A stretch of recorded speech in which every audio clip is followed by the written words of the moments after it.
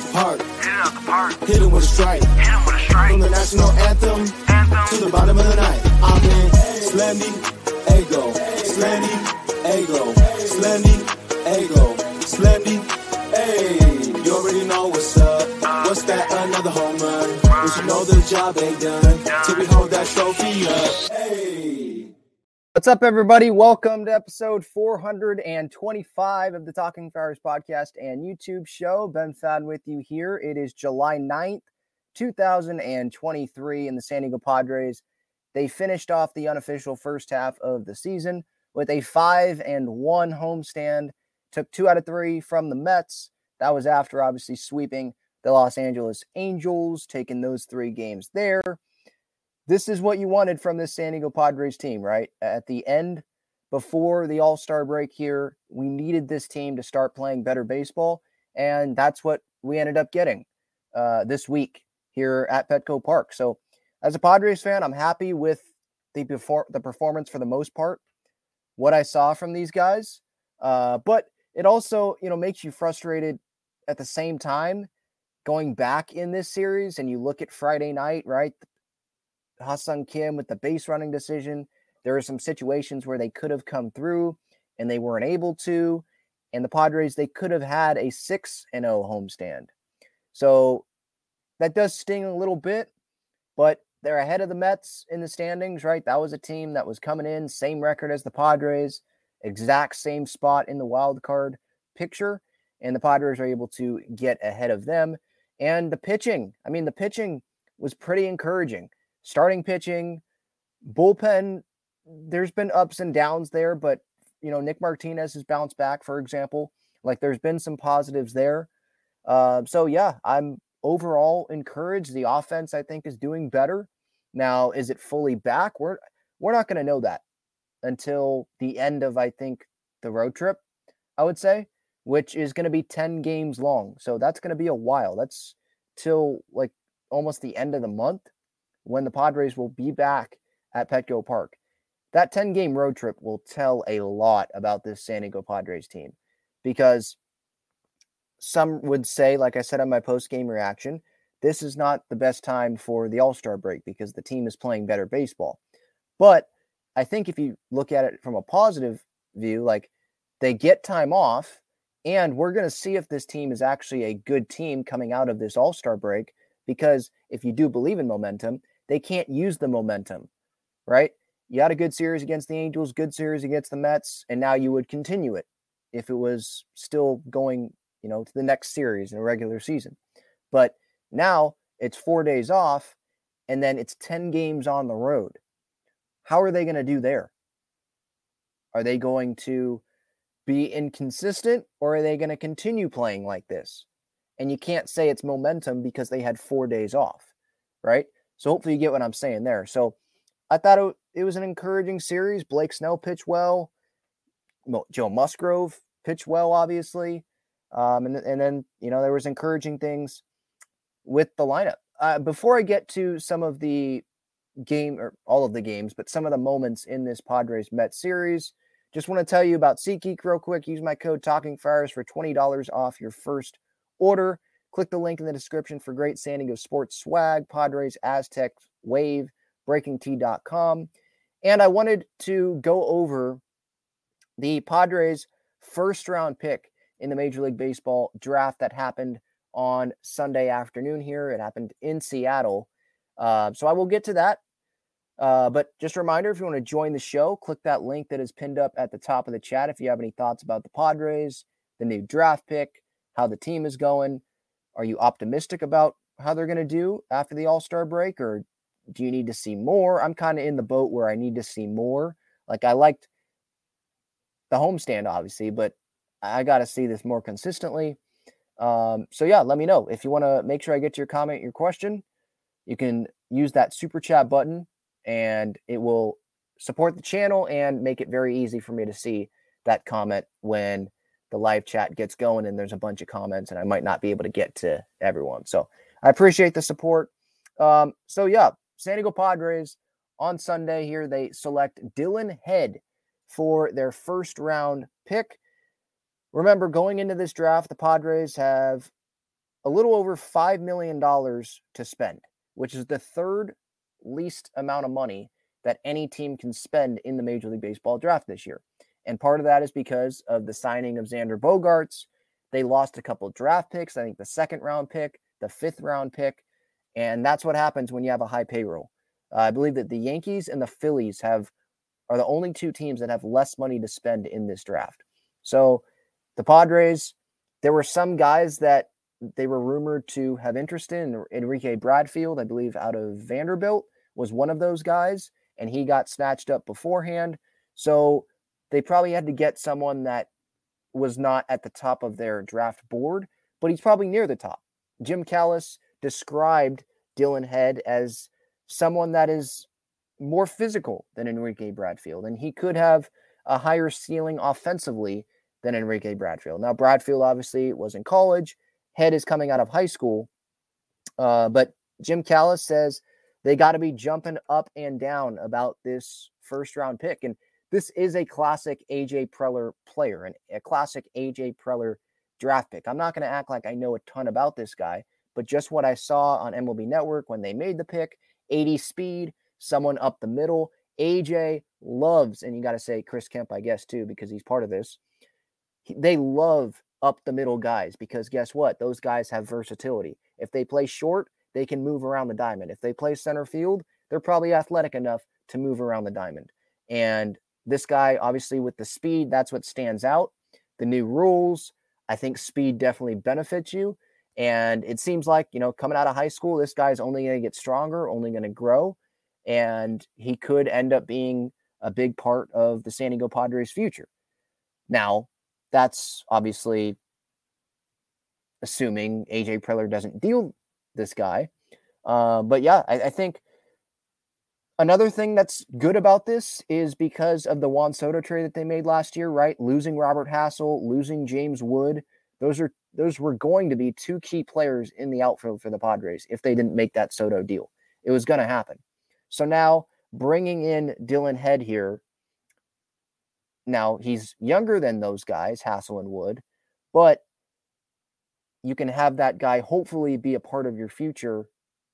Maybe have Juan Soto long-term. I don't know about that, but you get what I'm saying. Like, they replace Hassel or Wood with someone like Dylan Head. Now, Wood might end up being better. He's bigger. I think some were comparing him to Aaron Judge, kind of that freak of an athlete there. But they didn't get Bradfield, but they got someone that was similar to him and someone up the middle, which Preller likes. So I think the Padres are happy about this selection, and we'll see what the Padres have to say about it, I believe, at the end of the night when AJ Preller, I believe, is supposed to speak. So that was the first round pick for the Padres. I know someone in the chat asked me to give my thoughts on that guy. I'm not going to act like I was sitting in the stands with AJ or with Chris Kemp and watching this guy swing. Don't know a ton about him, but that was just pretty much what I heard and saw on the MLB Network broadcast. So quick break here. Check out Gaglione Bros' famous cheesesteaks and garlic fries on Friars Road. You can visit their website, gaglionebros.com, for their entire menu and enjoy their cheesesteaks and fries at Petco Park and Snapdragon Stadium as well. I wanted to play the MLB Network clip that I posted on my social media, Instagram, Twitter, at Talking Friars. I'm on Threads, but I didn't post it there. Threads doesn't have a desktop website yet, so it's a little bit more difficult for me to post videos on there.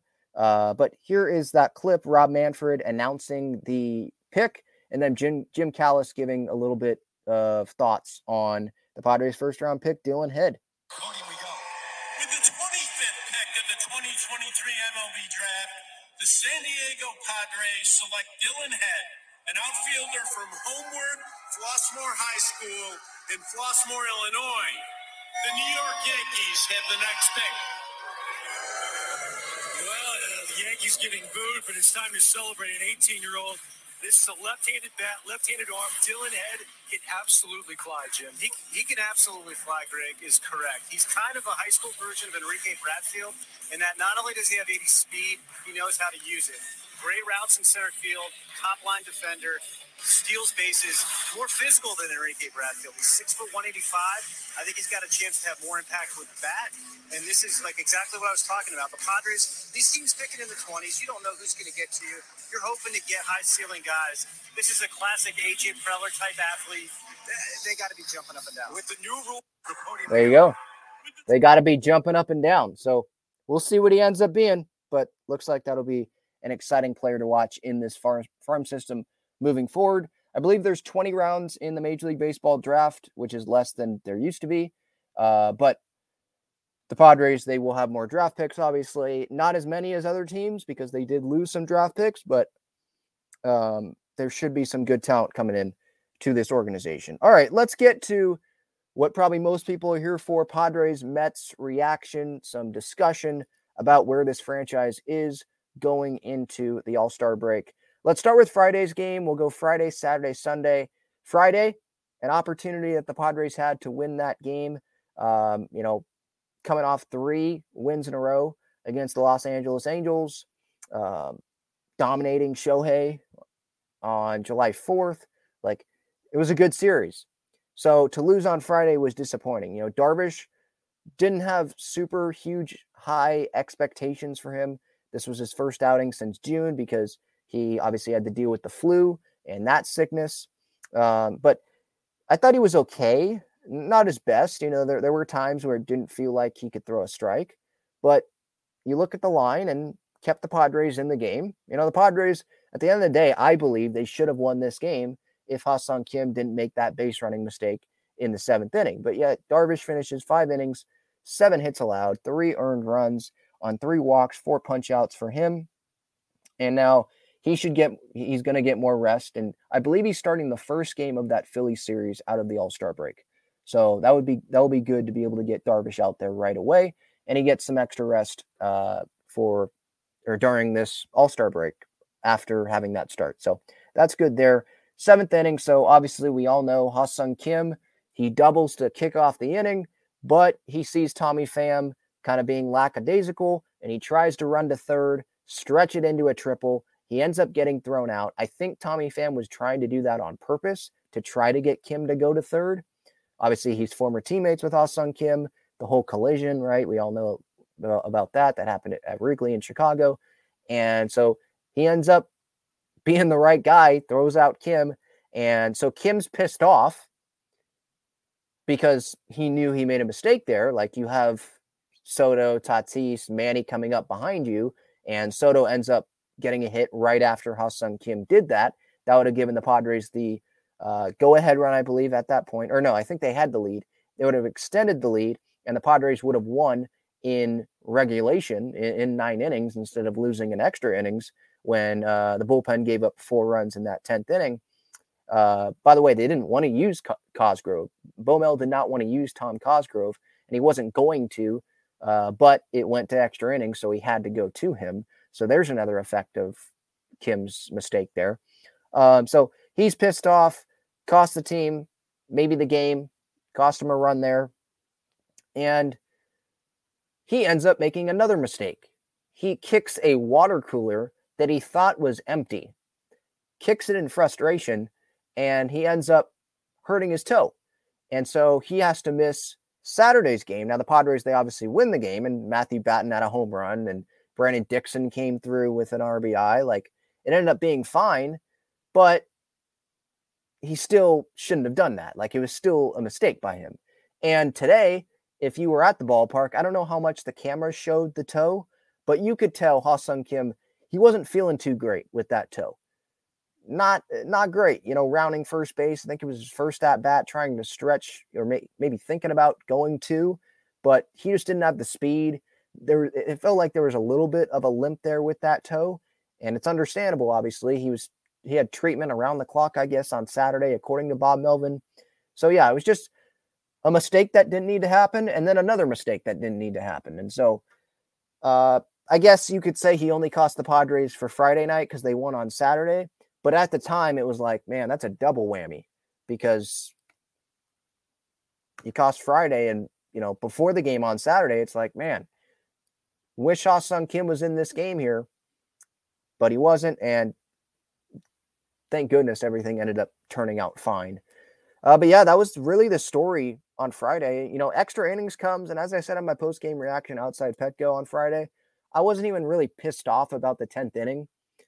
Like, some people I've seen want to get on Manny because, he hit the home run when it wasn't clutch. Well, what did he do today? He hit 2 bombs off of Scherzer. I think he's starting to swing the bat better. He has not had a good season. We understand that. I acknowledge that, but he is starting to come around a little bit, I think. And the defense is always there. He can't control when he homers. Like, he's always trying to do damage up there at the plate. And so I didn't think the Padres were going to win even when he did hit the home run. So I guess it was a meaningless home run. But I don't think we should be getting on Manny for hitting a home run. I saw some fans like, of course Manny hits a home run when it's meaningless. Like, come on. But extra innings, so Cosgrove comes in the game and ends up allowing, 4 runs? But the first run that he allowed, there was a runner on second base to start the inning. And there were a couple balls that were hit down the line that weren't hit hard. Should we get mad at Crony for not being positioned good? Or should we get mad at the coaching staff for not positioning Crony where he should be? Or maybe should we just get mad at the baseball gods? Because that's just baseball. Like, maybe that's where Crony was supposed to be standing. I'm willing to bet that that's where the coaching staff wanted Crony to stand, and it ended up, both of those balls ended up getting just beyond his glove, and he couldn't come up with them. Sometimes that's just baseball. It's not like those were rockets. So whatever. And Cosgrove, he had pitched, I think, 5 times in 7 days. So yeah, Baumel did not want to have to use him, but had to use him in extra innings there. And this will be good for Cosgrove too, because obviously this is his, I think, first year in the big leagues. So to get him some rest, and hopefully he'll be ready to go. And Nick Martinez, please get some rest. And Tim Hill, please get some rest. Hopefully Steven Wilson can come back at some point during this Phillies series. And that will help the bullpen.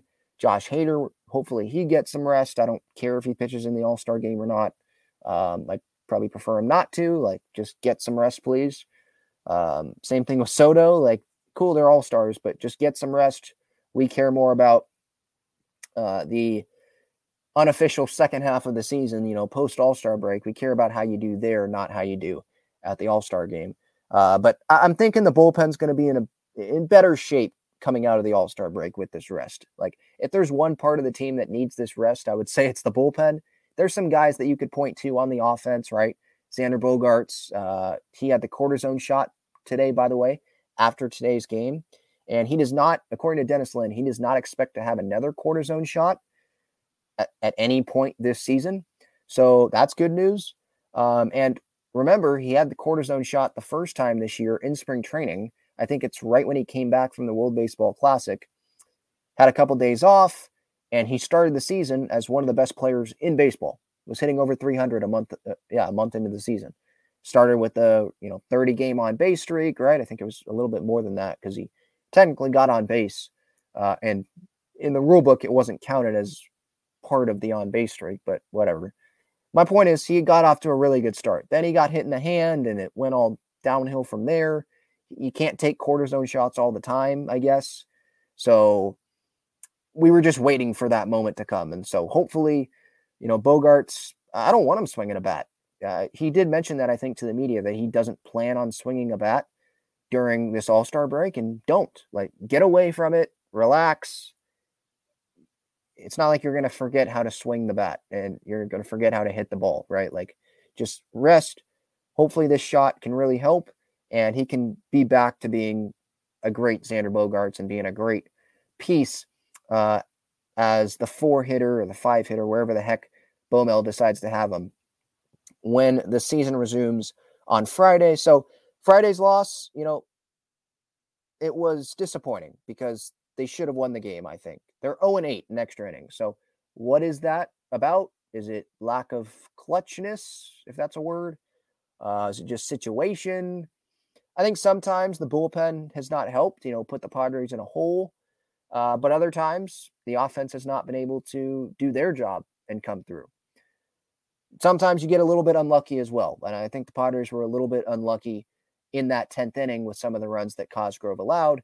Again, those balls weren't hit hard. But yeah, It's not just extra innings either. There's a lot of games, a lot of one-run games this year where the Padres have just struggled. They've really struggled. I forget, was it last week, couple weeks ago? I think I saw in Baseball Reference that they were 5-15 in one-run games this year. So, yeah, that tells part of the story for this Padres team this year. And they were really good in those close games last year. And look where their record was, look where it ended up being. And I just don't see that happening for the Padres this year. They could still get in the postseason, but 89 wins, they'd have to play really, really well, like Atlanta Braves well, to get to that point. All right, Saturday's game, I will get to the comments. I don't want anyone to think that I'm forgetting about you guys. If you want to make sure I get to your comment or your question, use that super chat button, and that makes it very easy for me to find your comment. And if you want to join the show, click that link that is pinned up at the top of the chat. So moving to Saturday's game, the Matthew Batten game, Padres win 3-1, and it was surprising. Obviously, on my pregame thoughts, I was not expecting, I think I said, don't expect much from Matthew Batten and Brandon Dixon. What's important is going to be, what does the top of the lineup do? What do the big guys in this lineup do?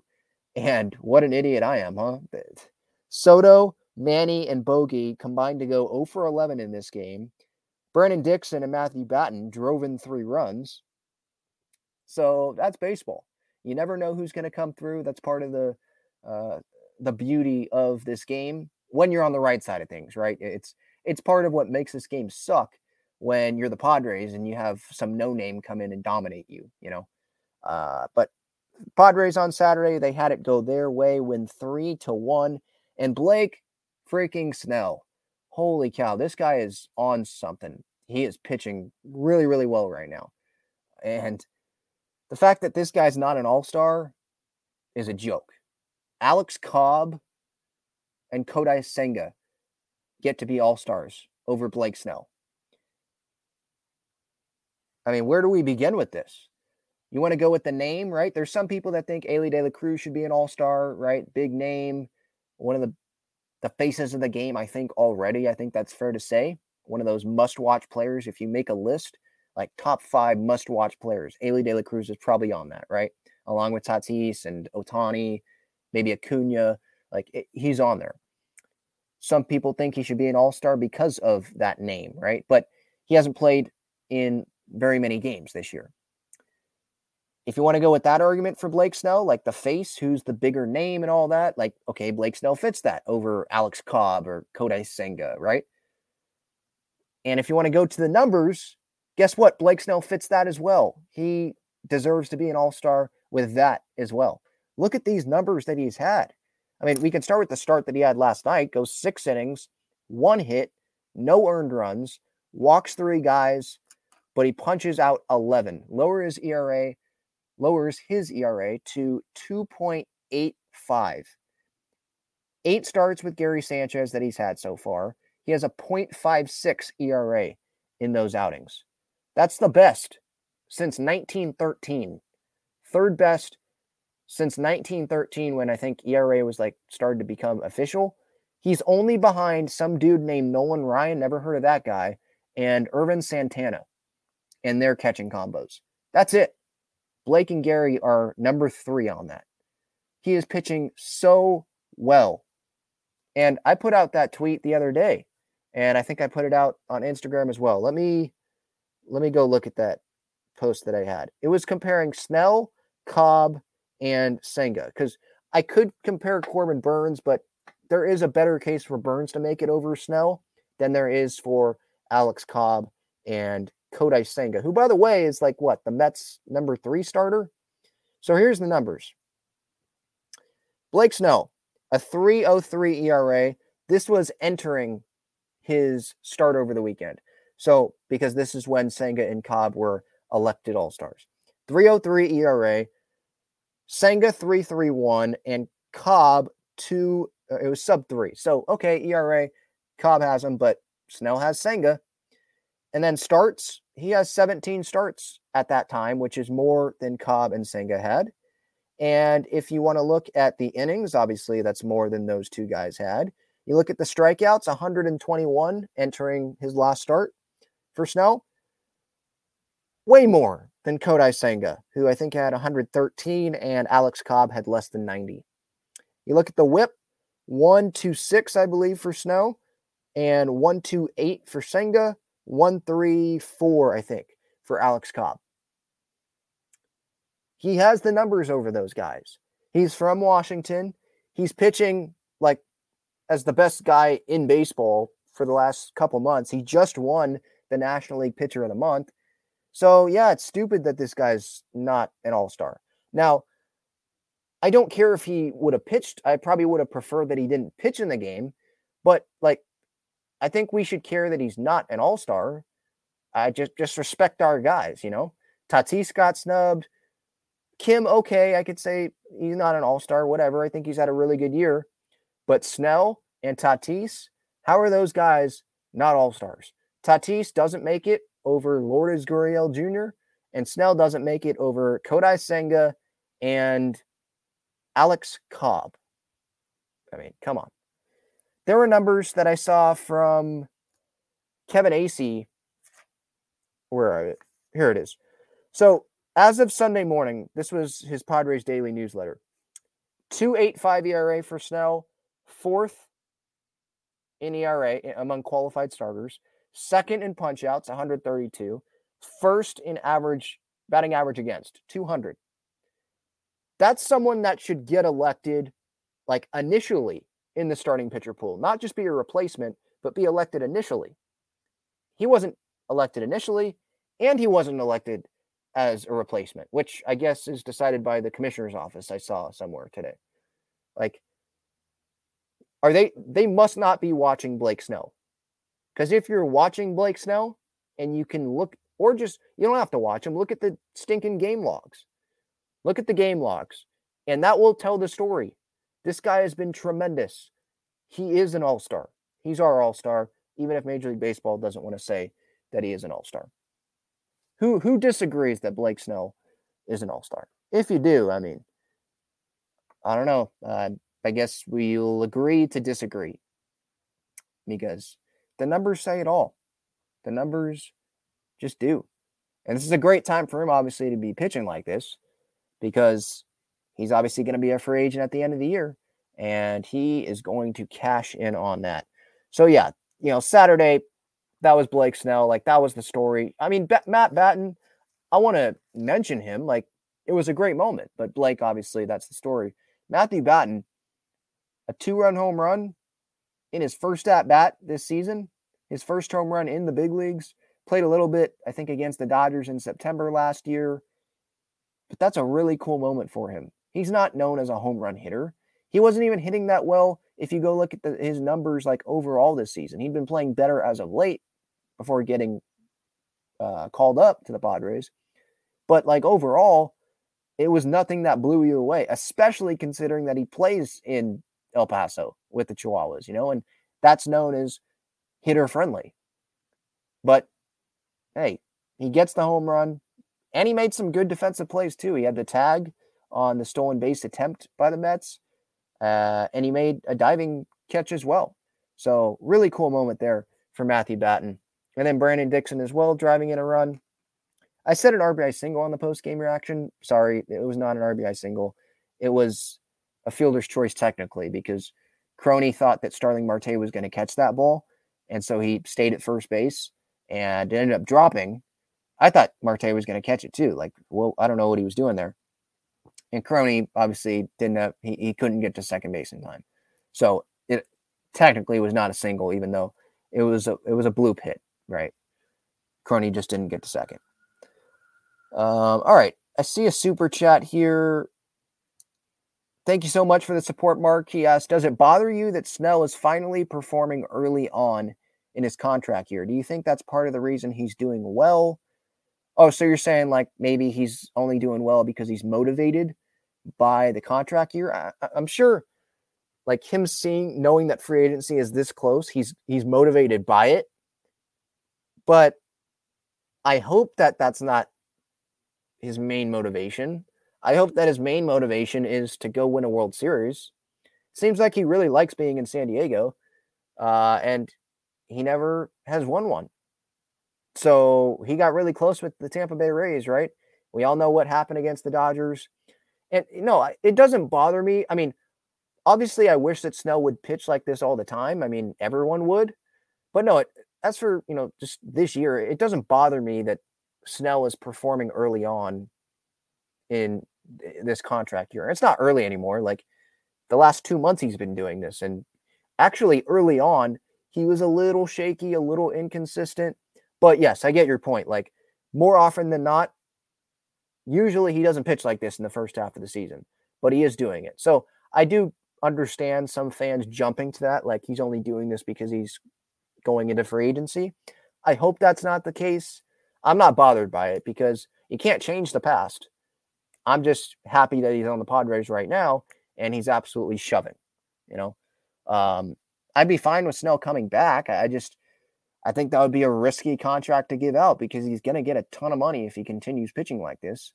He's going to get a ton of money. And so do the Padres believe that this is, or does Peter Seidler believe, I guess, does he believe that this is the actual Blake Snell? Or is he going to look back and say, well, remember all the inconsistency that he had? That's a lot of money to give to one starting pitcher. Maybe we should just give a few starters 1-year deals and spread the money out instead of giving it all to Blake. We already have Darvish and Musgrove locked up long-term. Do we need to lock ourselves in again long-term? Like, do we want that? Scott Boras' client, all that. That's stuff that the Padres are going to have to weigh. I appreciate the question, Mark. Thank you so much. All right, I'll get to the rest of the chat here in a little bit. Talking about Sunday's game today, Padres win 6-2. Going into this game, I thought it was going to be a good matchup. Musgrove against Max Scherzer, and it ended up being an okay matchup. For Padres fans, it was great because Joe Musgrove shoved. What a surprise. He shoves against the New York Mets. Just another day where Musgrove owns the New York Mets. Doesn't get old for Padres fans, right? Max Scherzer, it's another day where Max Scherzer gives up bombs to Manny Machado. Manny obviously going deep off of him in game 1 of the wild card series in New York last year. And then he goes deep twice, goes to left field. That ball was crushed into the second deck of the Western Metal. And then he takes one oppo. Thank goodness for the Petco Park porch there, right? Don't know how many ballparks that gets out of, but that was like a power. That was Manny showing off some of the power that he has. And I know it seems like sometimes this year he doesn't have a whole lot of power, but I mean, he showed it on that swing right there. He got everything into that. And for some people, that would be a fly out to right field, but Manny was able to hit that over the wall. So 5 runs driven in for him on the day, and then there was another RBI hit later in the game. I believe it was Grish, right? Grish drove in Gary Sanchez.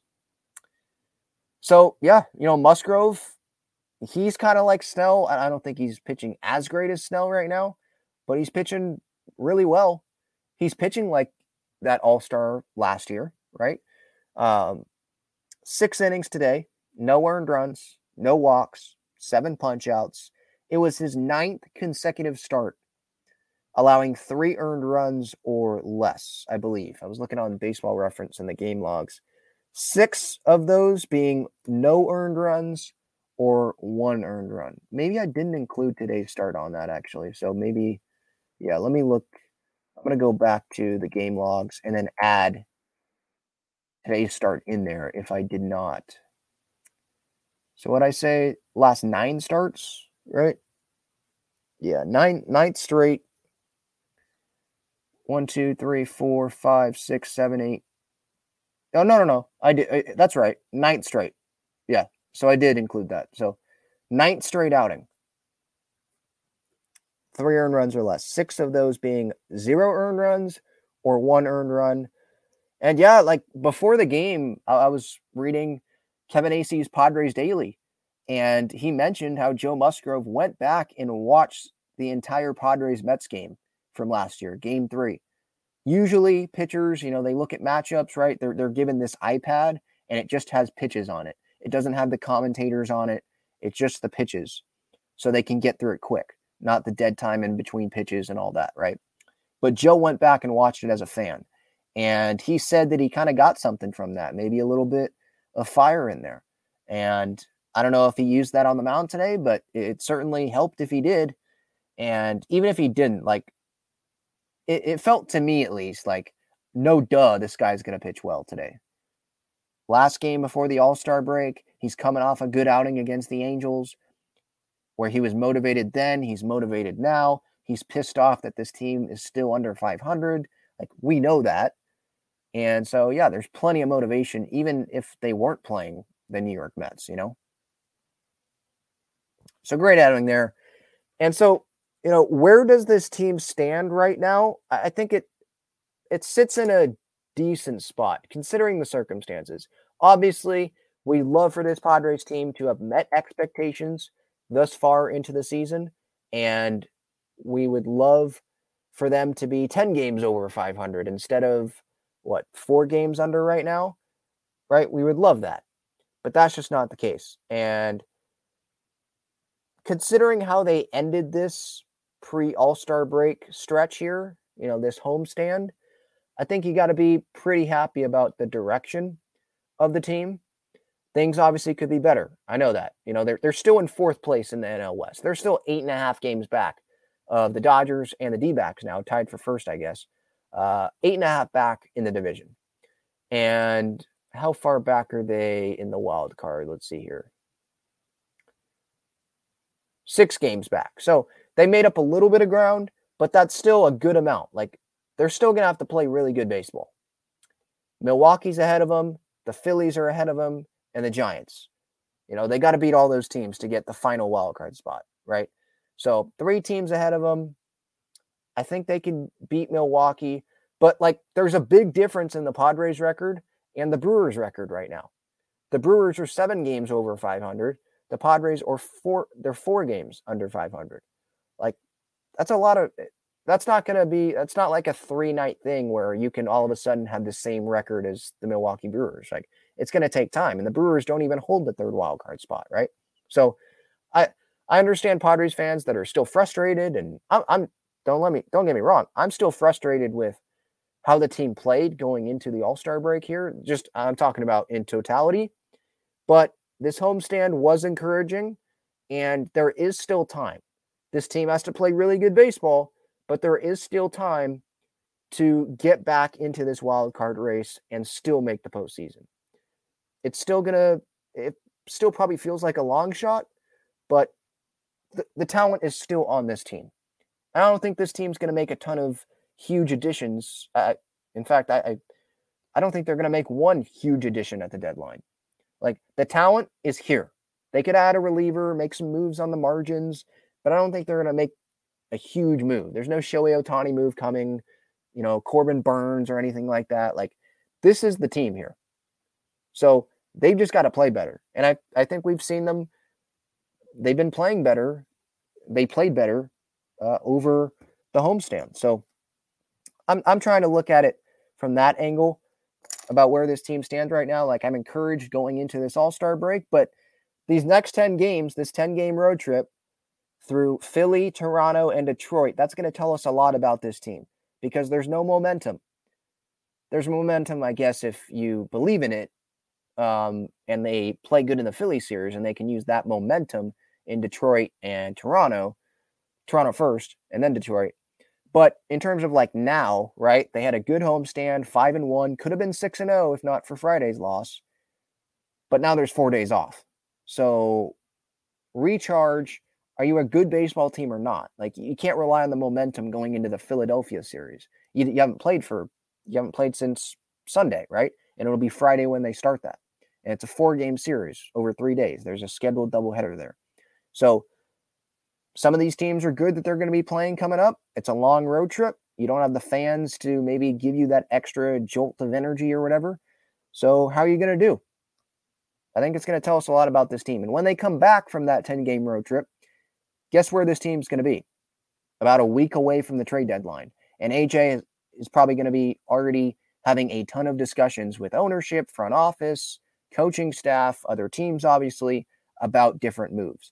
Moves don't happen usually, with one phone call, all of a sudden a deal is done. It takes time. So it's up to the players here to determine where they want to be when the trade deadline nears, when this team comes back home at the end of the month to, I believe, face off against the Pittsburgh Pirates. All right, before I get to the comments, just want to make sure I hit on everything that I wanted to hit on here in these 3 games. Again, Musgrove, Snell, really good performances from them. And Bogey with the cortisone shot. Hopefully that will be really good for him. You know, the extra rest, right, that he's going to get. And then after the cortisone shot that he had the first time around, he played really well.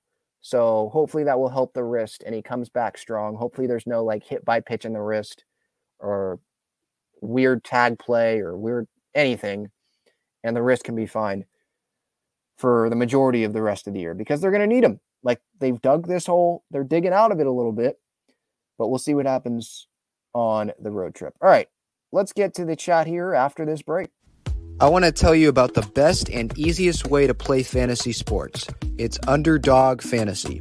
They have great pick'em games and best ball tournaments.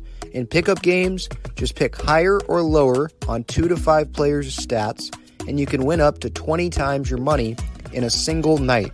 You can go cross-team, cross-league, and even cross-sport.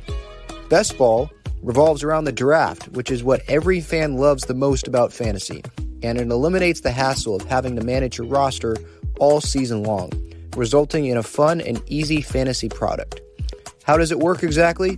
You enter a contest where you participate in a snake draft against other users. That lineup that you drafted competes against every other draft in the entire contest. The better the combined performance of your team, the more money you win. After your lineup is all played, Underdog will take the best performing players and automatically set them as your starting lineup. That's it. No waivers, no trades, no worrying about who to start or sit. After you complete your draft, your part is done. Underdog Fantasy offers best ball in a variety of ways, including daily contests, weekly contests, playoff contests, and season-long contests. You can either enter into these and compete against thousands of other entrants for huge prizes, or, if you'd like, you can enter into a private draft with friends and family to compete for a smaller prize pool. Underdog keeps it super simple with their easy-to-use website and mobile apps. Sign up now by clicking the link in the description or by using the promo code TALKINGFRIARS, and you'll double your first deposit up to $100 in bonus cash when you make your first deposit of $10 or more. So if you deposit $100, you get $100 free. If you deposit $10, you get $10 free.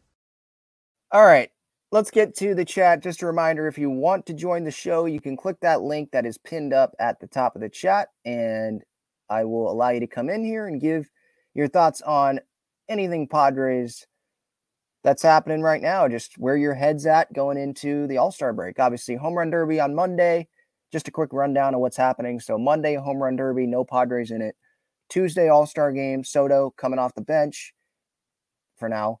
And Josh Hader, maybe he gets used, maybe he doesn't. I don't really care if either get used. Like, I want them to get the rest. I don't need an injury happening. Let's just be healthy here. But yeah, so the Padres, they have a couple All-Star reps.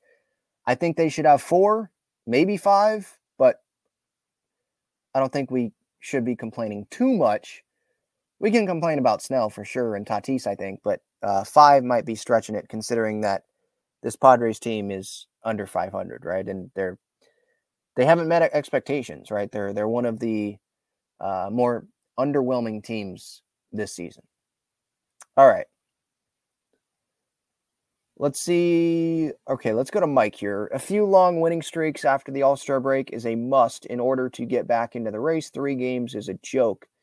Yeah, I mean, 3 games, you're talking about a 3-game winning streak. Yeah, I think if this Padres team wants to be serious, and they need to go on one of those big runs where do they need to win 10 out of 12? I mean, that would be nice, and that means that they did have a winning streak, obviously, just math-wise. They did have a winning streak bigger than 3 games. And you look at the teams like the Braves and the best teams in baseball, like they're obviously having those winning streaks. And when you can't put together those winning streaks, like it feels like it's always an up, down, step forward, step back, step forward, step back, step back. Like you can't find the consistency there. And it's great to win series, but yeah, you'd like to see more sweeps like they did against the Angels. That's the only 3-game sweep the Padres have had this year. So yeah, I agree, Mike. They need to have some more of those. JD's third, need winning months from here on out. Need an absurd winning percentage over the final 70 games. I don't know if they need an absurd winning percentage. Like, it needs to be really good, but I don't think the Padres need to have an absurd winning percentage because there are teams in front of them. Those teams don't have to collapse. If they play kind of like 500 baseball and the Padres play really good, well, then the Padres can get in, So I think, yeah, do they need to play an absurd winning percentage? Like they need to play really, really well? Yes, they need to do that if those teams play really, really well. But if those teams don't and the Padres play well, then the Padres can close that gap and maybe get in. Austin in the comments. Yeah, so I already gave my thoughts there on Dylan Head, the Padres' first-round pick. Kind of like the guy that they wanted out of Vanderbilt, right? Enrique Bradfield, right? Center fielder, high schooler that the Padres got. Really good speed. That's what Preller likes, those up-the-middle guys that have that potential, that ceiling, that high ceiling. So we'll see what he ends up being, or he ends up getting traded. We'll see. At some point, though, you probably want guys. Now, I'm not going to act like I know a ton about this guy, but let's say he's good. You want someone like Dylan Head and Jackson Merrill and Robbie Snelling. Like, you want those guys, Ethan Salas, obviously. You want and probably need those guys to come up like the Baltimore Orioles have with their farm system, right? And those guys coming up. You need those guys to come up because you're not going to have a $270 million payroll every year for the next decade, right? You need those smaller core players, smaller salary, not smaller in like length, but you need those smaller salary players to help you to be able to have a contending team without having to pay all the taxes and lose the draft picks every year, right? Because Peter Seidler and AJ, if he is going to be here at the end of the year, you're just not going to want to continue to be losing draft picks. Preller loves the draft picks, right? And I don't think Peter is going to want to have to spend that much money every year because the Padres can't develop, or they end up trading guys. They end up trading top prospects, right? Ace Gang says Slam Diego song hitting different though. Yeah, today's a good day to have it. I know that there's been a lot of days where some are like, quit it with the Slam Diego song, Ben, because the team is not Slam Diego, right? They're not playing well. But even during those times, I was like, I get it. We're past the Slam Diego stuff, probably. I think that's fair to say. But the song is more to support what Joe Dreams does. Hopefully you guys know who that is outside Petco Park that is always singing on the bridge there. It's really more to support him than be like, I still think this is Slam Diego. Slam Diego. I get it. That was a little bit of time ago. That time is probably past. But the offense is doing better. So I think today it's more appropriate for that song to play, right? Yeah, Devin brings up a good point here about Nick Martinez. Martinez bounced back. That was a positive from this series as well. Obviously, he had struggled, and on Friday when he came into that game, he ended up getting out of it, and he got that big double play, and he was super pumped up. Like, that was playoff pumped up Nick Martinez right there. Hadn't seen that in a while, and so that was amazing to see. But on Friday night, I was not confident in him going into the game, and I love Nick Martinez. Usually, I am very confident in Nick, but not the way that he was pitching. It seemed like he was throwing a lot of meatballs up there. But this weekend, he bounced back, so props to him. And yeah, Devin, Manny is having a good July. Yeah, let's look at his splits here. Let's see if I'm able to load that up here. Dennis Lynn tweeted something out about that. I know it's a small sample size, so I don't want to get carried away here. There's a much bigger sample size of him struggling this year than him doing really well. But if we go month by month, I think we can do that. Yeah, July. So in April, hit 233. I know averages and everything, but it does tell some of the story. 233 in April, 217 in May, 262 in June. And so far, I know it's 8 games, but 406 Manny is hitting with a 1,000 slugging percentage in the month of July. So, yeah, hopefully things are turning it around and he can use this. He's not going to the All-Star game, obviously, doesn't deserve that this year. Hopefully the rest will do him really well. That will be a blessing for him, just like it'll be a blessing for Xander, and I think you can throw Nick Martinez into that category. You can throw everyone into that category. The baseball season is so long, you need to have rest. And so, yeah, every player in baseball is happy that this rest is coming, I would think. Yeah, I agree, Austin. For the most part, yeah, when Manny is going, the Padres win. You look back even, Manny with Baltimore, I think. If you look at those numbers, when he's had a good year, the Orioles had some success. When the Padres have had success, Manny is at the forefront of that. You look at last year, obviously. Manny was, I think, the MVP of the National League. I know he didn't win it, but I think he should have won it. Right? 2020, if I remember correctly, he had a pretty good year. I know it was short, but Padres had some success that year too. 2021, 2019, he admitted to not performing at maybe not trying his best, not staying in the best shape. Maybe I'm not quoting him, but maybe slacking off a little bit at the end of that year. They were out of it, didn't have the best year, and the Padres didn't have success, right? So it's not a one person's game, but Manny is the superstar on this team. He's one of the captains of this team. So when he is playing well, usually that's going to set the tone and some good things are going to happen for this Padres team. Austin says, Ben, when this team when is this team going to stop losing streaks? When we are a game from over 500 wait, hang on. Let me reread this. Because I know some people, they mean to say something else when they type in here and it comes out weird. But I think that was just my fault. Ben, when this team stops going on losing streaks, when we are a game from going over 500 is when I will believe in this team. That makes more sense. Yes. I get that. Yeah. Like they need to, if they're not going to have these big winning streaks, don't have the 5-game losing streak either. Like you don't want to be digging a deeper hole because the clock just continues to inch closer to the deadline and closer to the end of the season. You're just digging a deeper hole for yourself. You're making it harder. So, yeah, and that's definitely fair. If that's when you want to believe and they get over 500, that is, I think that's a very fair point.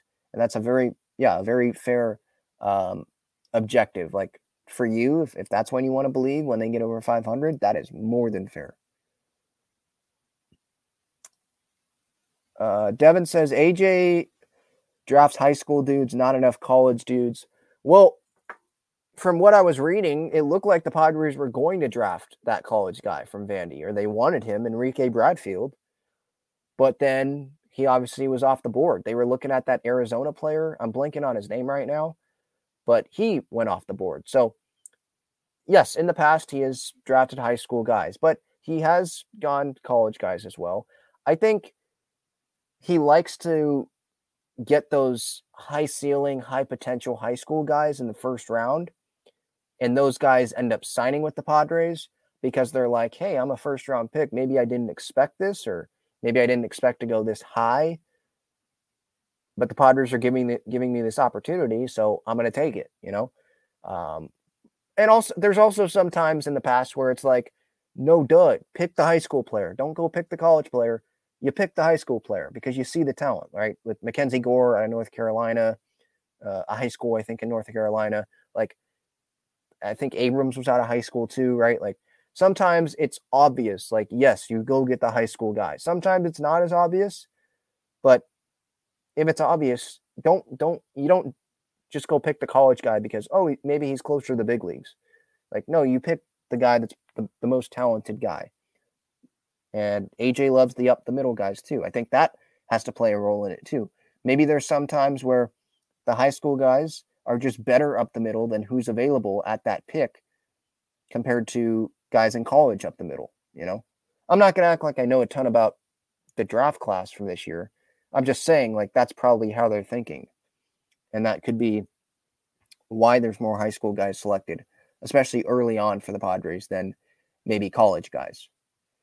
You know, if they had the number 1 or number 2 pick, guess what? I think they would have picked a college guy. They would have went with the Paul Skeens dude from LSU, or they would have went with his teammate. I think Dylan Cruz, is that his name? They would have went with one of those two guys, right? But that's not where they were picking. Yeah, Dylan Cruz is that guy's name. He ended up going number 2 to the Washington Nationals. Some thought that maybe Cruz was going to go 1. If I were the GM, I'd probably want to go with a position player, not a pitcher. Just because, you know, pitching with the injuries and all that. But the Skeens dude looks pretty elite.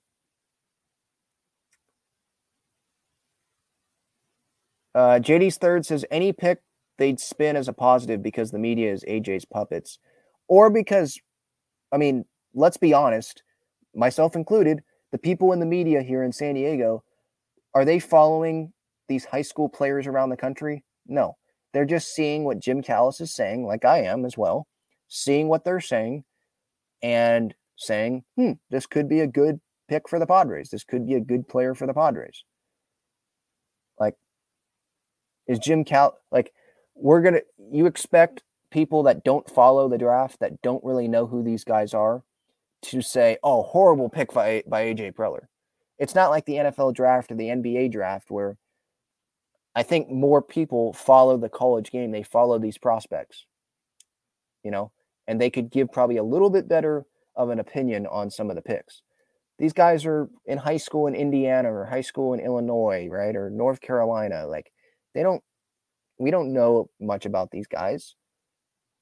So I think some people have to spin it as a positive, because why would they spin it as a negative when you know nothing about the guy, right? You just look at the potential. And that's what a lot about, you know, the draft is. It's about potential.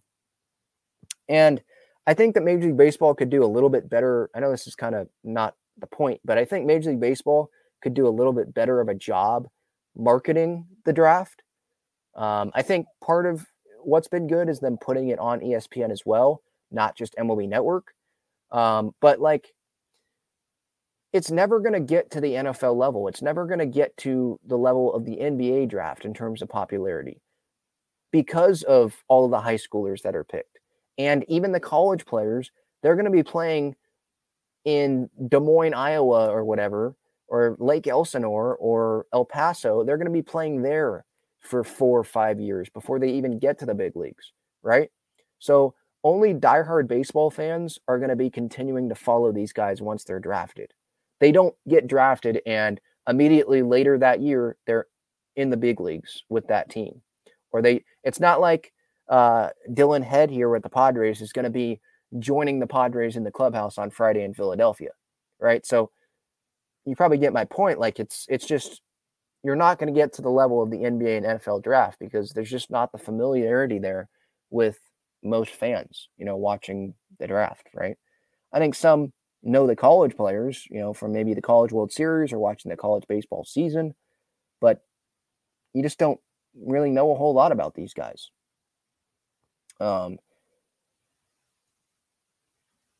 Where's the draft is? It's in Seattle. I think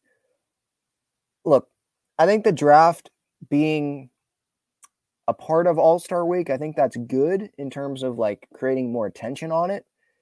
But it is pretty bad for the GMs. I mean, let's be honest. The front offices, they're jammed packed with, you know, focusing on the draft, like all the information, all of the scouting, right? Their draft boards, they're all focused on that. And then, a couple weeks later, right? A few weeks later, whatever, is the trade deadline. And those conversations happen weeks in advance, right? Like there's a lot of things that have to go on there. So July is the busiest month for them. So when did the draft used to happen? June, I think. I think it used to happen during the college baseball season because I remember Dansby Swanson when he got drafted by, it was Arizona, right? Him celebrating with his Vandy teammates after one of their games. Like it's just a different timing now.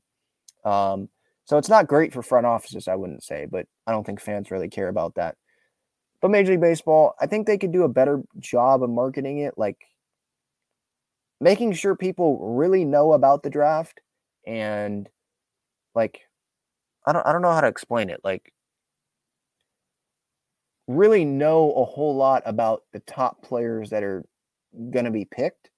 And once those guys get picked, like really diving deep, or at least the teams diving deep into those guys, who those guys are, instead of just saying, sending out an article or having one press conference. Oh, this guy is picked first round. There we go. Really sit down and, maybe go behind the scenes with them and all that. Like increase the access of these guys from the get-go. I think that could help. Just an idea throwing out there. All right. Enrique, back to the chat here, says, I went to the game yesterday and it felt really good to see them win. Let's hope they keep up the momentum after the All-Star break. Yeah, and momentum gets thrown around a lot. I'm not a huge believer in momentum. Like, you're a good baseball team or you're not. You're a good offense or you're not. And I think this is good for the Padres. They get the rest and we can see if they're a good team. They can't rely on the momentum, like I said earlier. They can't rely on, we had good series, good homestand, 5-1 homestand, could have been 6-0. No, you had 4 days off. You have 4 days off now before going to Philly, and you have to play a long road trip. You can't rely on the crowd or anything like that. So we'll see who they are out of the break. I'm excited to see who this team is. Right now, they're not a great baseball team. I know they're playing better, but right now, look, overall, they're not a great baseball team.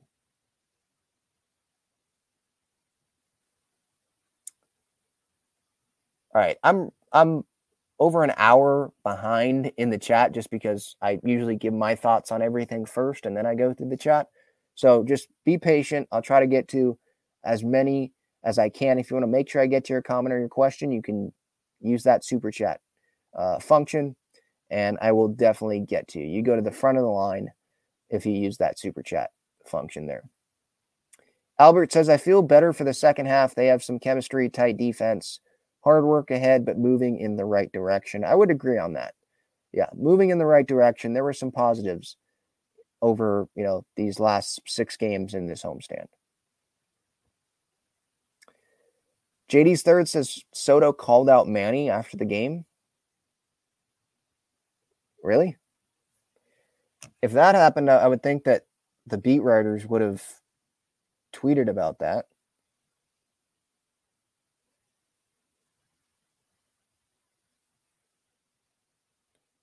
I'm just going through here. I don't see anything about that. I see Luis Camposano, he's continuing his rehab assignment with the El Paso Chihuahuas, so that's good news there. Robert Suarez is making progress according to Bob Melvin, and Steven Wilson, he could be back during the Philadelphia Phillies series when the Padres resume their 2023 season.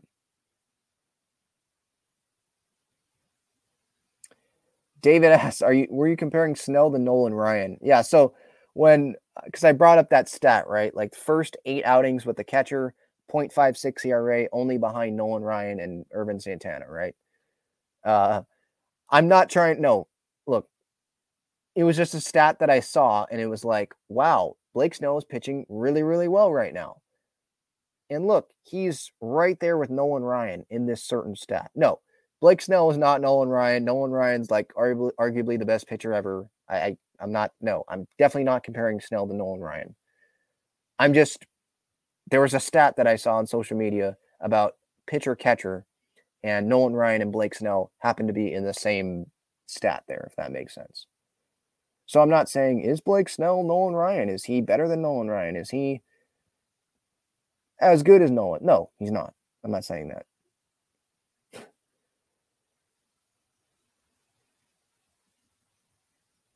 JD's Third says if all-star selections were based on recent results, we'd have maybe 4 or 5 all-stars. Unfortunately, they stunk it up in the first half and are fourth in the division just ahead of the Rockies. But no, JD's Third, I disagree. Blake Snell, look at where he ranks among baseball just this year in total. That's an all-star. It's not just he's been really good as of late, but overall, no, he's been really good. Fernando Tatis Jr., sorry. He deserves it more than Lourdes Gurriel Jr. Look at the numbers. Right? At the time of that selection, look at the numbers. Ha-Seong Kim, he's been pretty good all year long. I'm okay with him not being named an all-star, but it's not just because, like Snell, he didn't stink it up the first half of the season. He wasn't great every start out, but he was pretty good the majority of the first half, I think. And you look at Fernando Tatis Jr., he was more than pretty good when he came back since those first 20 games that he had to miss, right? So it's not about the team performance. It should be about the players. Maybe it's part of it's the team performance, but it should be about how did those players perform? And I don't think Fernando stunk it up in the first half of the season. I don't think Blake Snell stunk it up in the first half of the season. I don't think Ha-Seong Kim stunk it up in the first half of the season. I think that, yeah, he had a little bit of a mediocre first month, I think, of the year, but he's been one of the Padres' best players. Sal says Padres second half bullpen: Hader, Suarez, Wilson, Martinez, Hill, Cosgrove, Garcia, Morejon. Not bad. Yes, what you laid out there, that is intriguing. That makes me more encouraged. But that's if Suarez comes back and he pitches like Robert Suarez of last year, late last year. That's if Steven Wilson comes back and pitches really well. That's if Tom Cosgrove continues pitching well. That's if Nick Martinez comes back and pitches like he pitched the last couple outings, right? In terms of like earned runs, right? Not allowing runs. That's if Tim Hill comes back strong, right? Like there is question marks, you know? That's if Luis Garcia doesn't leak breaking balls over the middle of the plate, right? Better location from him. Like there's question marks there. But yes, the talent there, it's better than what the Padres have had in the first half of the season. And maybe AJ will go get an extra bullpen arm. We'll see what happens there. But yes, that's a good group of arms there, I would say. JD's Third says fans, coaches, and players didn't vote Snell in because he's lazy and only playing for his contract year. Pay him and see how he performs. That's not how all-star voting works, JD's Third. A player sits there and thinks, oh, yeah, Blake Snell's lazy. I'm not going to vote for him. No, you look at the numbers. And fans have no control over if Blake Snell's an all-star or not. Because they didn't vote for pitchers. They voted for the starters, the position players. So that point is not fully accurate there.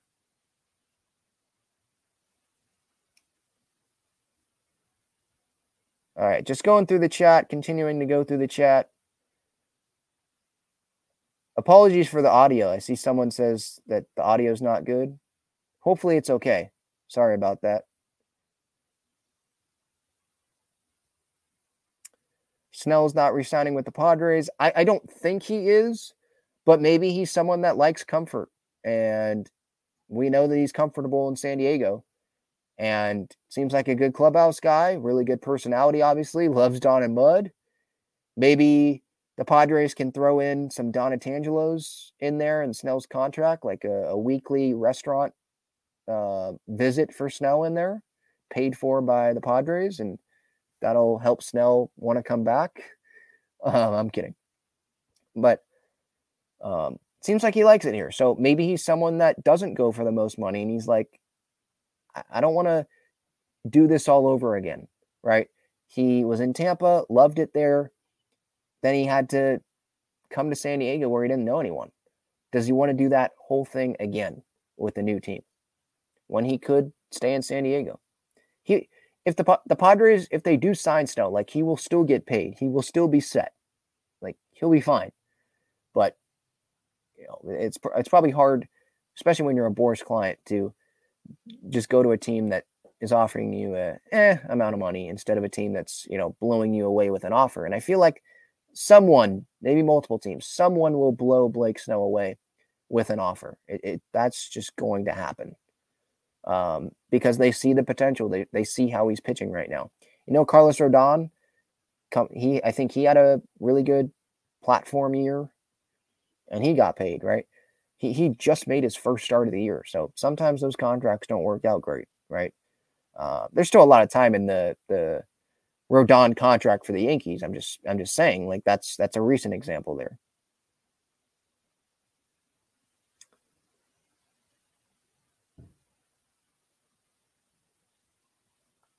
Let's see here. Going through the chat. Austin says, get a guy like Bellinger or Justin Turner and a reliever and call it a deadline. So, yeah, kind of moves on the margins, an upgrade from Matt Carpenter for, like, the DH, someone that could play first, maybe have Crony split some time at second base with Ha-Seong Kim. Bellinger or Turner being a Dodger, or excuse me, they were Dodgers, being a Padre. Sorry, there's some noise outside that's kind of distracting. Bellinger and Turner, those guys being former Dodgers, I don't know how they would be received by Padres fans, but the front office shouldn't care about that. Peter Seidler probably shouldn't care about that. He just wants to win. Bellinger, I think that's, Justin Turner, don't know about that. But Bellinger, someone that can play the outfield, someone that can play first, someone that can DH, that's an intriguing fit. Now, are the Padres willing to give up more for him than a team like the Yankees? I know I've seen a lot of Yankees fans wanting to have Cody Bellinger. So maybe it'll come down to the package. And do the Padres want to give up a bigger package than another team for Cody Bellinger for 1 year, less than 1 year of Cody Bellinger? And maybe he walks in free agency and the Padres don't make the postseason, because that's a possibility. You go acquire Bellinger, you give up assets, prospects, whatever, and you get nothing to show for it, That's a risk that AJ has been willing to make in the past. Will he be willing to make that again? We'll see. But yes, I agree, Austin. I agree, Devin. Make small moves. Don't add. What are the big pieces to add at the deadline? Marcus Stroman, if the Cubs want to deal him. Ohtani, I'm not even putting Ohtani on the table just because the Padres, they made that trade last year with Soto. They don't have it for Ohtani.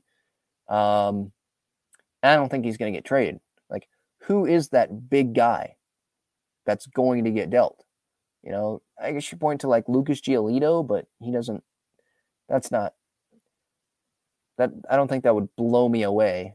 I'm sure there's some other guys that I'm forgetting, but yeah, it's small moves on the margins. That's the way the Padres, I think, should be going about the deadline if they continue to play good baseball. If they don't, out of this All-Star break, then I think it's the smartest thing to do is to really think about selling off Josh Hader and Blake Snow to improve your chances at winning next year.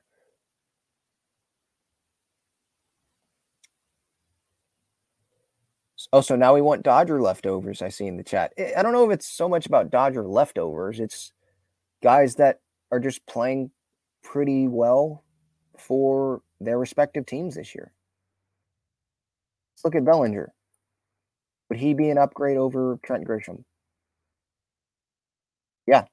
He's almost hitting 300. Not a ton of home runs, but he has a 128 OPS plus. We know the defense is there. He's a good defender. He can play first, like I said, can play center, can play other positions, can DH. And what has Grish done this year? This is Baseball Reference, so this is entering today, but 95 OPS plus. 128 for Bellinger. 846 OPS for Bellinger. 694 for Grish. 8 home runs for Grish, 208 average. 9 home runs for Bellinger, 298 average. You know, like there's a significant difference there between those guys.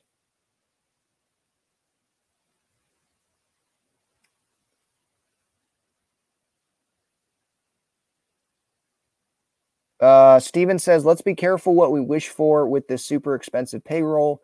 Peter Seidler passes all the costs and higher prices to the loyal paying customers who really put their own money in.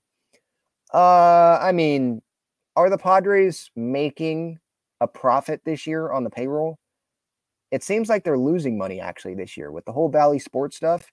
And yeah, they're getting a bunch of sellouts but like, you can't have more sellouts than they're having essentially. You can sell it every game, I guess, but you're probably not going to get this great of attendance every single season. Maybe you won't get it next year. So there's a cap there on the attendance. There's a cap on the amount of money that you can make from that.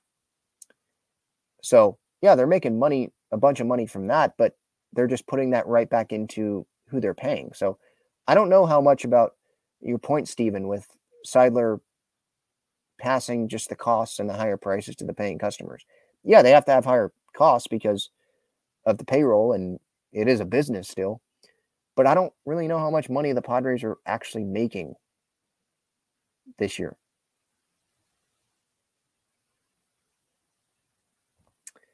JD's Third says, AJ's draft record in his tenure is abysmal and atrocious. I disagree with that. I would not say it's atrocious. I would say his development maybe is not good. But Cal Quantrill, big leaguer, he's worked out pretty well. I know not with the Padres, but he's been pretty good. Eric Lauer, Mackenzie Gore, obviously, CJ Abrams, James Wood, Robert Hassel. Like, they got Juan Soto from it, you know.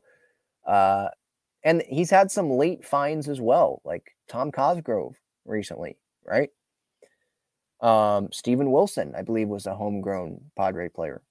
I know this wasn't a draft, but Tatis, like, you got to give him credit for that too. What are the recent? Dylan Lesko, high upside guy.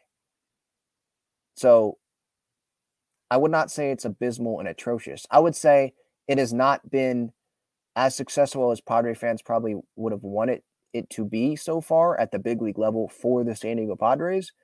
But some of those players have ended up being, Ty France, have ended up being good Major League Baseball players. And the whole book on AJ's draft record, it has not been written yet. What is CJ Abrams going to be? What is Mackenzie Gore going to be? What is James Wood and Robert Hassel III going to be? Right? What is Dylan Lesko going to be? What is Robbie Snelling going to be? Right? What is Dylan Head going to be? Until we know, like, I don't think we can fully judge AJ and his draft record. Jackson Merrill, right? Seems like, he just played in the futures game the other day. Seemed like that pick's pretty good. So, the book's not written fully on that.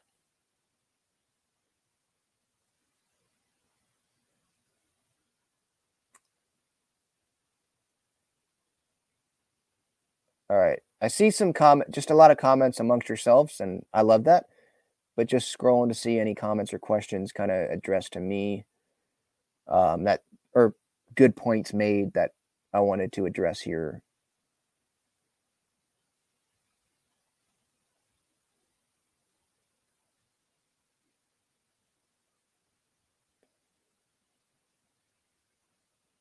Sal says, name another starting outfield for which you'd trade Tatis, Soto, and Grisham. That's a good question. Just based on record, I mean, I think about the Atlanta Braves.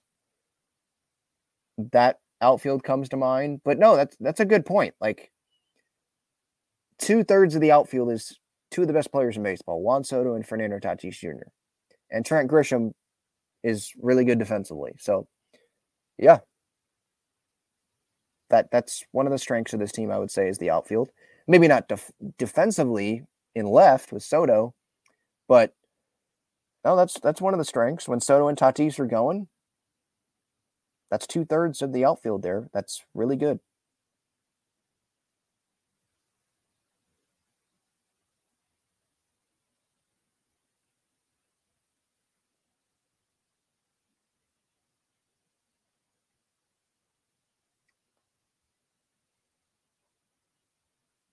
Let's see here.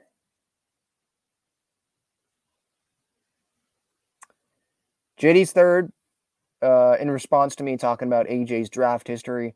We have a 9-year history of AJ's draft picks. Yes and no. Like, a lot of these draft picks that he has had, we don't know what they are yet.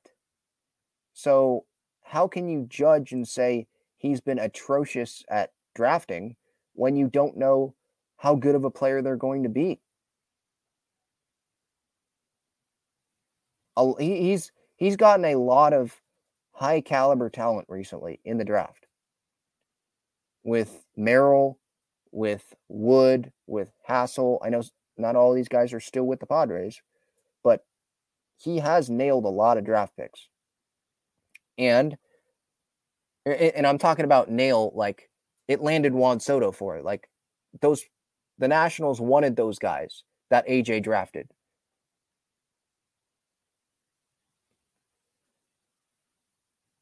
JD's third.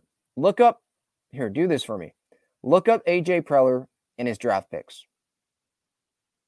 And just list them. Let me see if I can look this up.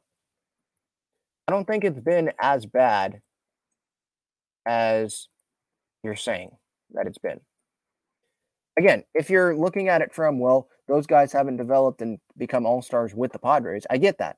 But AJ has used those guys to go get proven star players. Now, those star players have not always translated and been great with the Padres when they get here, but AJ can't control that either. You know?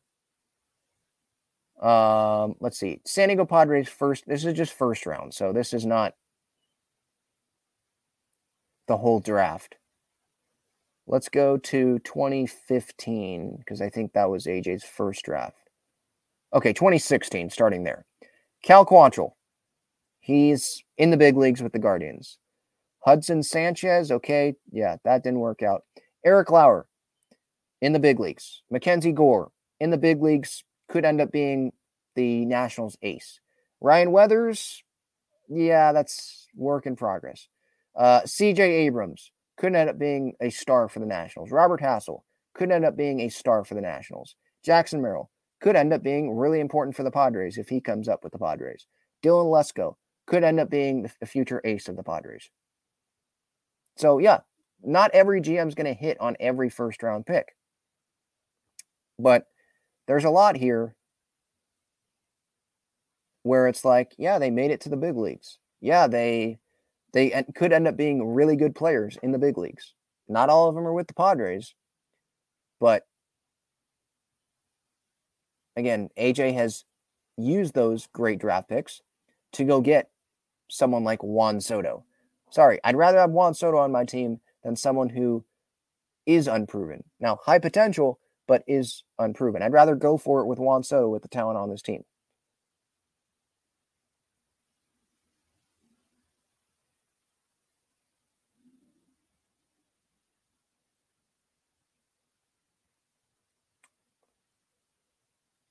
All right.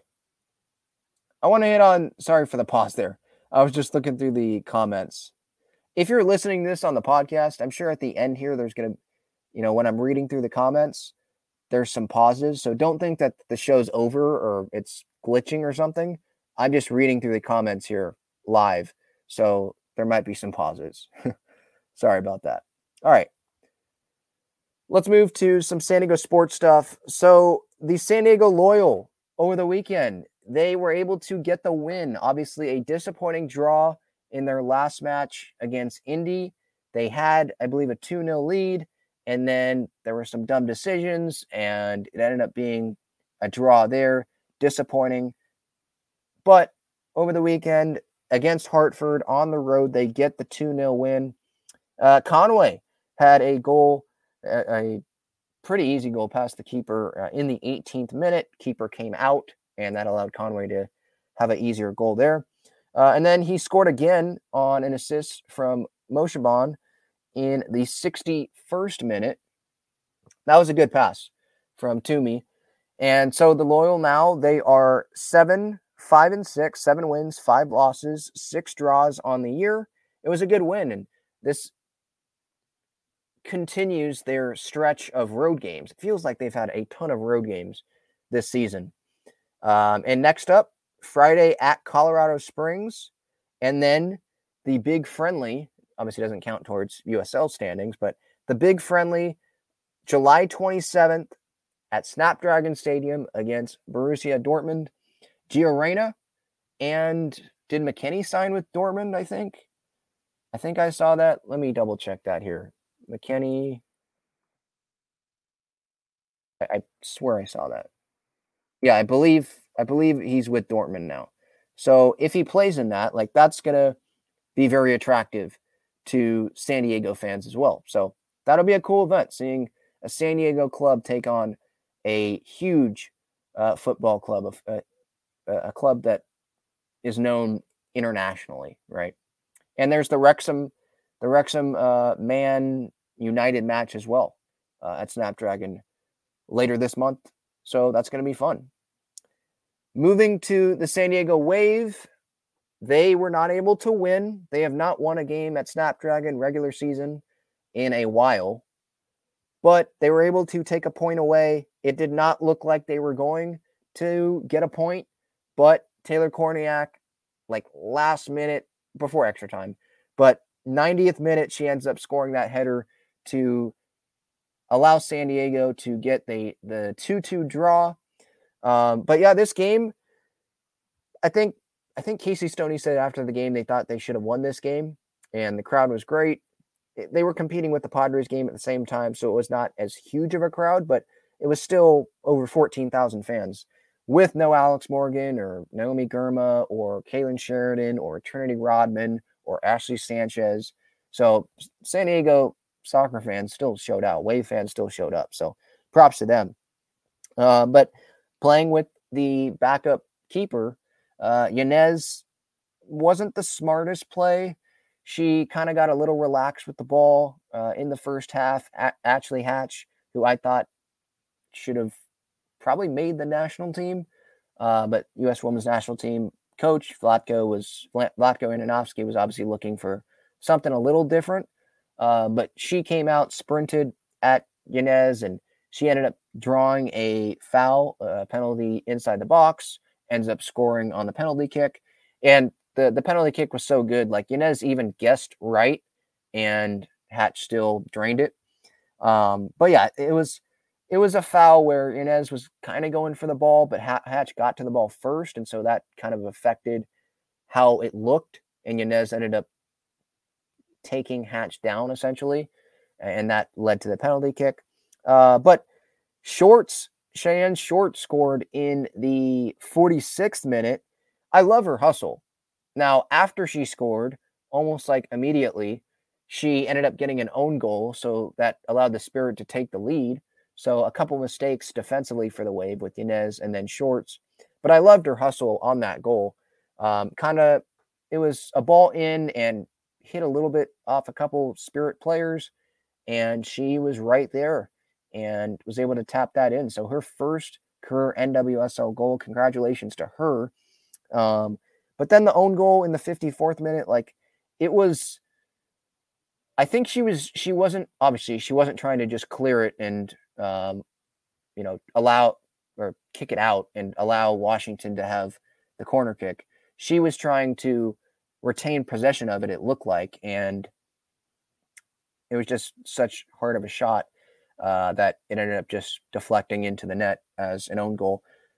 So that sucked, and it looked like the Wave were going to drop this match, but Taylor Korniak, 90th minute, comes in on the header, and it was a high header shot into the net. Like there was some air on that, and it was really cool because Korniak, like that's why I was a little bit surprised she was left off the U.S. Women's National Team, was because of her height.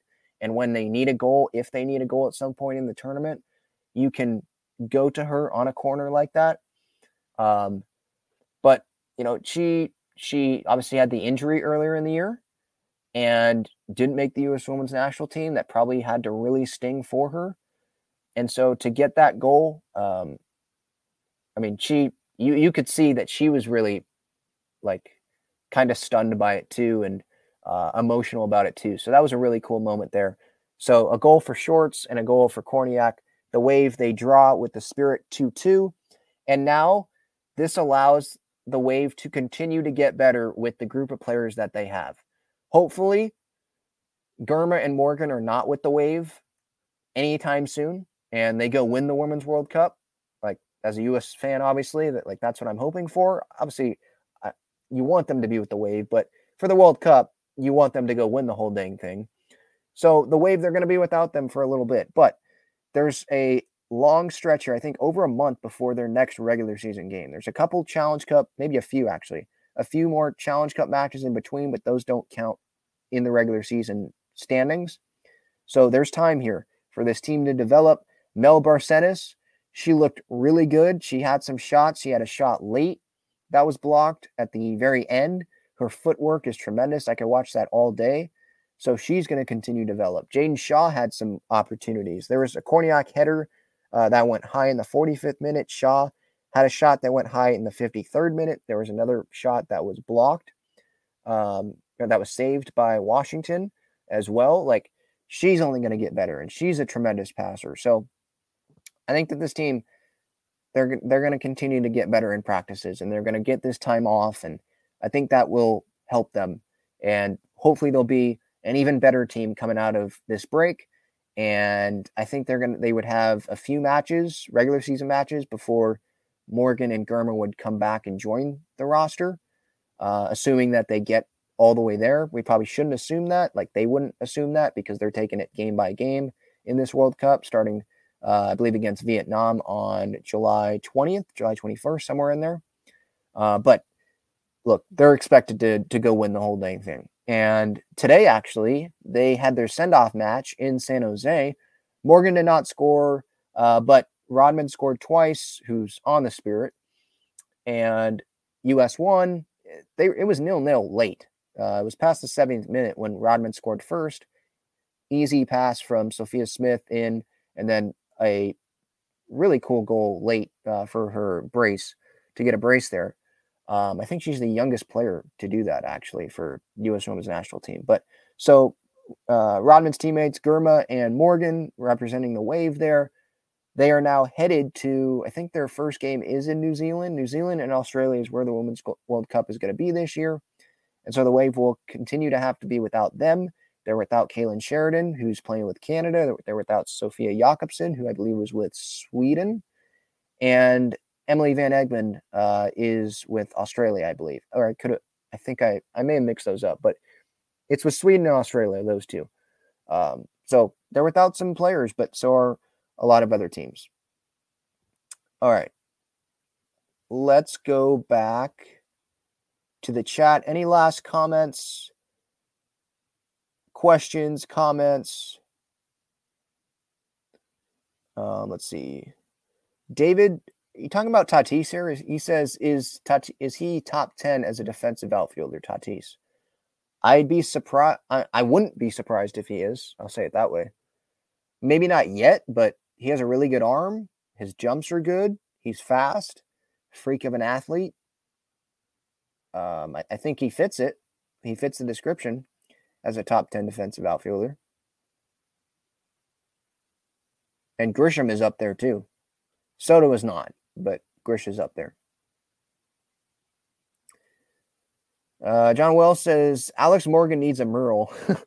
Yeah, when she brings San Diego that championship, and I think it's coming, she definitely needs a mural. She'll probably get one at some point here. I'm surprised it hasn't happened already, to be honest, with all the murals that went up last year for the Padres. But she is getting her own Statue of Liberty that's going around the country to promote the World Cup. I don't think it's going to be in San Diego, but it was, I believe, in LA, I assume at the send-off match, probably somewhere in San Jose. It is going to be in Seattle for the All-Star game. I assume it'll be in the big cities like New York. So there is that Statue of Liberty that they have for her is huge. Don't know where she's going to put that one when it's all over with, but yeah, I agree. She gets a mural. if I were in control of that.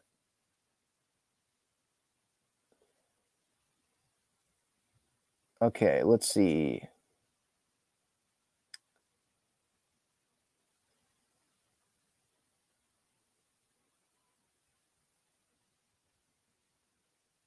David asks, don't you think Hader is stingy with his pitching because...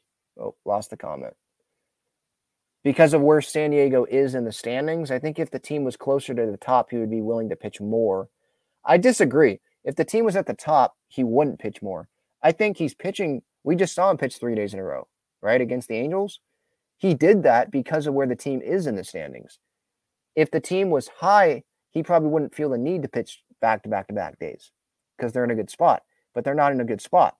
So he's like, no, I need to pitch 3 days in a row. And if he's looking at this, like, let's be honest, unless an injury happens, but let's be honest, this should help his free agent value because there's a lot of relievers, a lot of closers that have pitched 3 days in a row this year. And Hader was not one of those guys before he did. And teams could use that against him in free agency. You're not going to pitch 3 days in a row. You didn't do that for the Padres when they were struggling. You're not a team guy. We're not going to give you as much money as you want. But if he can, he's going to have to do this more than once. But if he can do this multiple times this year, pitch 3 days in a row, I think that would only help him in his next contract in free agency. So I think he should have done that a little bit earlier in the season. But I do get that he does have the long-term view in mind and wants to be available all season long for the Padres. And obviously doesn't want to get hurt because he has a lot of money on the line.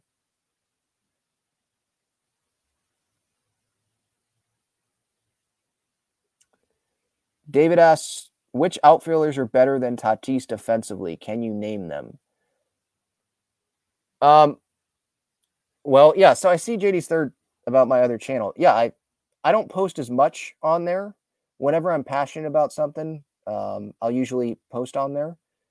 Breakdowns, stuff like this too, just talking about baseball. So I do follow Major League Baseball. It's not just the Padres. So other really good defensive outfielders, I think you got to start with Mookie Betts. I think Mike Trout's not the best, but he's pretty good defensively. I think you got to go with Aaron Judge.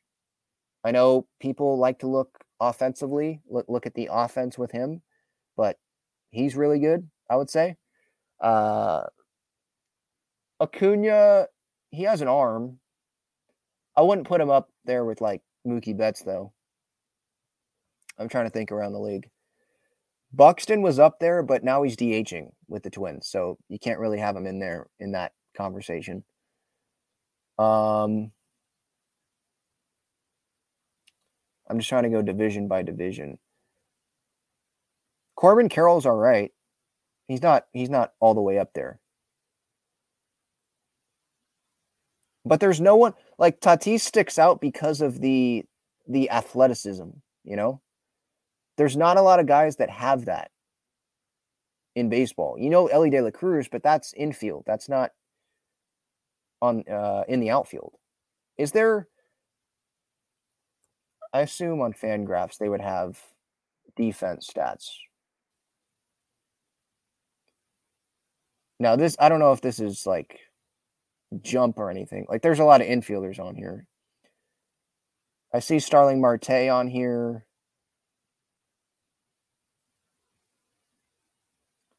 Trout's up there. Oh, that's standard. Sorry. I'm looking at the advanced here. Fangraphs.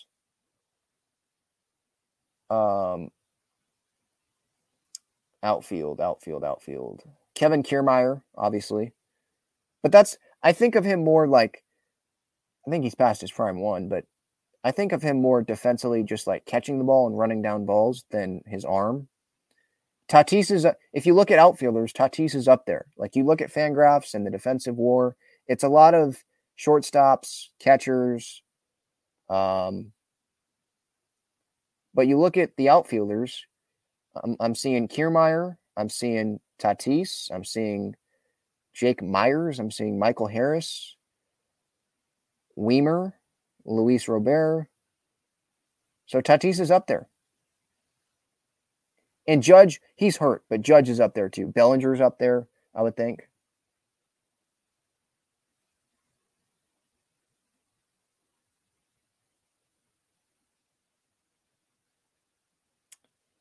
All right. I don't see any other comments. So that's going to do it. Talking Friars episode 425. Thank you so much for the time. Ben Fadden signing off here.